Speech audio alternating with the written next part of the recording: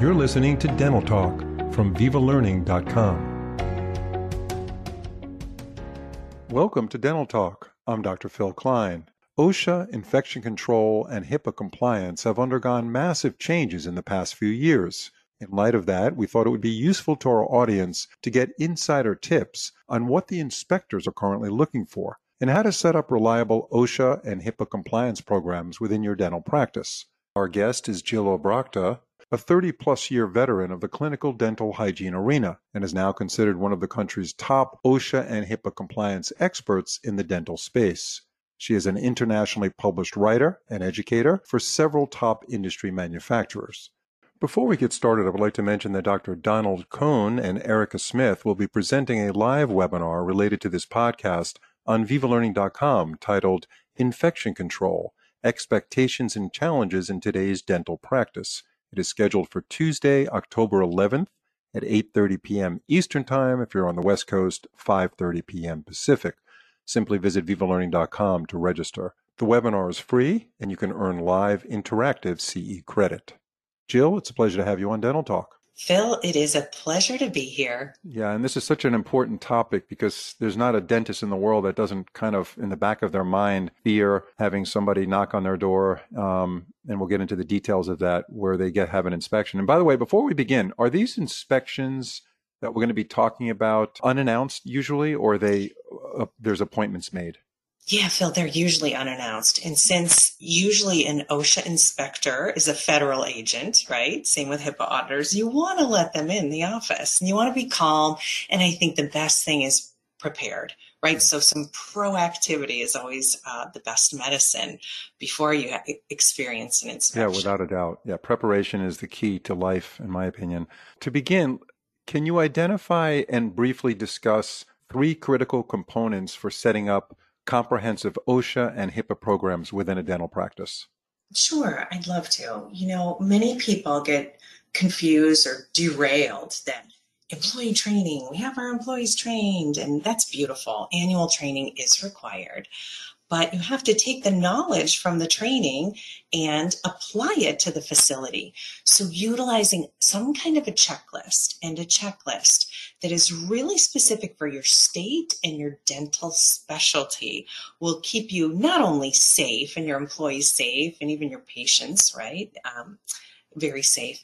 But then that is really critical during an inspection, taking the knowledge in the training, applying it to the facility. So I love facility checklists, right? And even better when you get all the answers, right? If you have some coaching or a resource. And then finally, what the inspector is going to enter the office, he's going to want within 5 minutes, he's going to want customized documents.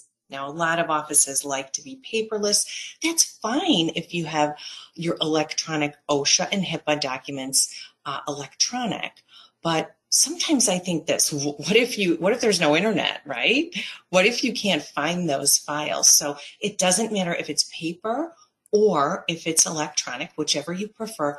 But I always like to tell people, have a working copy and a backup copy, have both of those customized. So employee training important, the facility protocols, and then those customized documents. Those 3 things are critical components. So let me ask you this. It's Monday morning. We're all not fully recovered from a busy weekend, and then reality hits with an OSHA inspector knocking at the door. So the staff member goes to the dentist and said, hey, we have a visitor. The person has identified themselves as an OSHA inspector. Typically, what are the basic expectations that inspector is looking for when they walk into a practice? Great question. And I think it's really imperative to have like a fire drill, right? An OSHA and HIPAA preparedness drill so you know what to do. First is documents, right? They walk in. You have about 5 minutes to get straightened up, make sure no food or drink at the front desk, everyone in proper PPE, right? And then get your documents. But the basic expectations that a lot of dental personnel misinterpret, back in 2016, The CDC and OSHA really, they teamed up. And CDC, you can Google this and get this great 44-page document. It's called the Summary of Infection Prevention for the Dental Setting.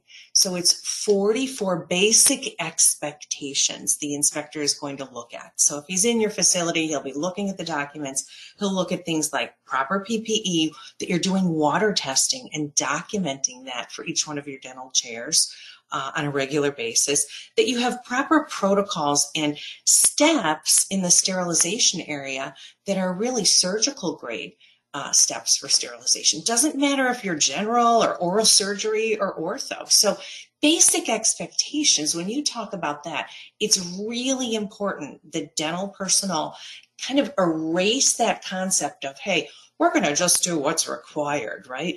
It is so important to follow CDC recommendations, summaries, and guidelines, because OSHA announced several years back that since CDC does all the research, OSHA inspectors will hold offices accountable to implement all of those recommendations, summaries, and guidelines. So definitely look for that CDC Summary of Infection Prevention for the Dental Setting.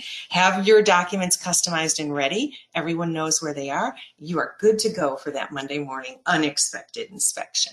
Getting further into the inspection, what kind of specific documents or proof of training documents, I should say, will OSHA inspectors be looking for? That shows specifically that that office has the training that's required. Yeah, so for OSHA and HIPAA, there's 5. So I will go through those. There's actually 4 that apply to OSHA and 1 for HIPAA. Some states have additional, state requirements, but let's talk federal. So every single year, federal annual OSHA training, safety protocols, fire, bloodborne pathogens, exposure control plans. Those are the basics, right? And the second thing is Global Harmonization System is an international chemical safety program. So that would be your second one, is making sure that you've updated your chemical safety program. Everyone needs to be trained in this new program called GHS, or Global Harmonization System. That deals with your safety data sheets and then some symbols that identify if different chemicals or products are hazardous. So those are pictogram symbols. Number 3 is an infection control module. And then number 4 is COVID management, which can count as an additional infection control module, right? So some of the things inside of your COVID management documentation would be a respiratory protection plan. So what do you have in your office that you've implemented to protect, especially your clinicians, against bioaerosols, right? Your proof that if you're using respirators, which remember, in a bioaerosol environment, it is definitely on OSHA's website that you need to have protection during bioaerosol exposure. So did you get trained in using a respirator if you're a clinician? And do you have documentation of a fit test? So those are the 4 for proof of training. You have annual OSHA, chemical safety, which is Global Harmonization System, infection control, COVID management. Don't forget HIPAA. HIPAA is a different animal. It's privacy and security. And HIPAA has to be trained on regularly. And certainly if you have a breach incident, or if you get new software, new computers, you have to update and do a HIPAA update as well. So proof of training, make sure you have your modules, not only federally, those 5, but for your state. And that will keep you in a good spot when the inspector's asking for documents. So these training modules, they can be taken online as well? They can, yeah. Most of the time, I think since COVID, what really happened was, you could have someone come in, and it's kind of a nice way to spend a morning together or break bread and have lunch, right, together. But then COVID happened. We couldn't even sit next to each other. So everyone really went to online modules, anytime webinars where you can click and play. And that's great as long as the team has opportunity to ask questions, get clarification on all of the information that was provided. And usually one person in the office will know how to access or implement these programs, from accessing the modules if they're click and play, and then making sure there's checklists that are coordinated with those training video modules, and you'll implement those, and then make sure you have a great resource, like you said, whether it's templated paper, templated electronic, so you have your documents customized, and that puts you in a really great spot. Right. So the actual owner of the practice, if they have 10 people working in that office, they would need some sort of record keeping system that would track the training when we're talking about the education now for those 5 modules, right? And some have Correct. to be taken annually. That's correct. Some have to do once in a lifetime.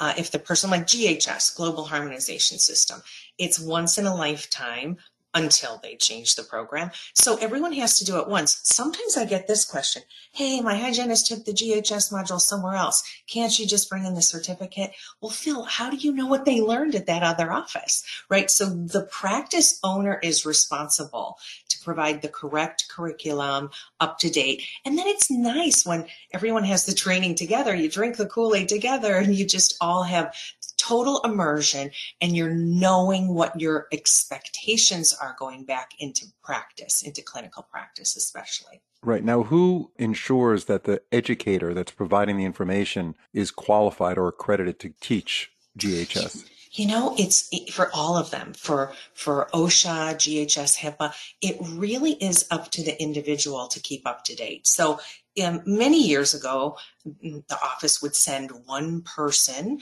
to go to a training, and they'd come back and they'd reiterate or speak back everything they learned in that 1, 2, 3 hour training. Now there's COVID, there's infection control, there's specific protocols, state, as well as federal. It gets to be overwhelming. So while you can, and you should always assign a safety manager for OSHA and a HIPAA compliance officer, you know, it's really good to dig a little deeper and get aligned with a resource, someone who really dedicates their profession and their study to OSHA. Now, there are organizations like OSAP, and OSAP's dedicated to infection control, asepsis. So working with a resource that is able to give you the most current and keep you up to date during the year, I think this gives a lot of peace of mind to the dental practice owner, so that you're not relying on one person that can fall short of researching everything and getting everything comprehensively in place for the office. Clarify the relationship, if you would, between the state board, the state dental board, and the U.S. government when it comes to fulfilling these training requirements. Well, you know, there is the federal obligation for OSHA, HIPAA, GHS.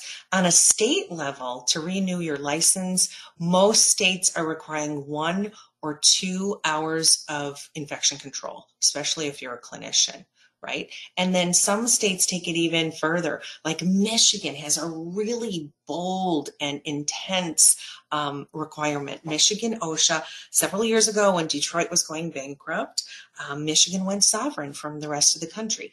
They have the strongest environmental policies and also safety policies. So they said, hey, we're going to create programs that are really advanced and really high level, and they really set the bar for the rest of the country. So Michigan is one specific state you don't want to mess around with not having your MI OSHA, your Michigan OSHA in place. Texas has a specific HIPAA requirement. Every 2 years, offices have to have all of their employees go through an additional workshop or module that deals with electronic patient information and how it's delivered. And then Texas has to deliver electronically requested information in 15 days. The rest of the country, we have 30 days. So it's not only about your federal obligations. Make sure that you drill it down to state and even your dental specialty, because an oral surgeon might have different obligations than, let's say, an orthodontist. Again, best way is to align with a resource to make sure you have everything in place so you have peace of mind. And just make sure that you do your updates too annually. Putting that inside of your calendar. If you train your team in July, you'll definitely want updates throughout the year, but you want to make sure you do have that marked in your calendar so as a team you can do the updates as well. Right. So the inspector that comes to visit, that person is concerned about the federal regulations on training and also the individual modules that are also state kind of regulated. That person would look at both.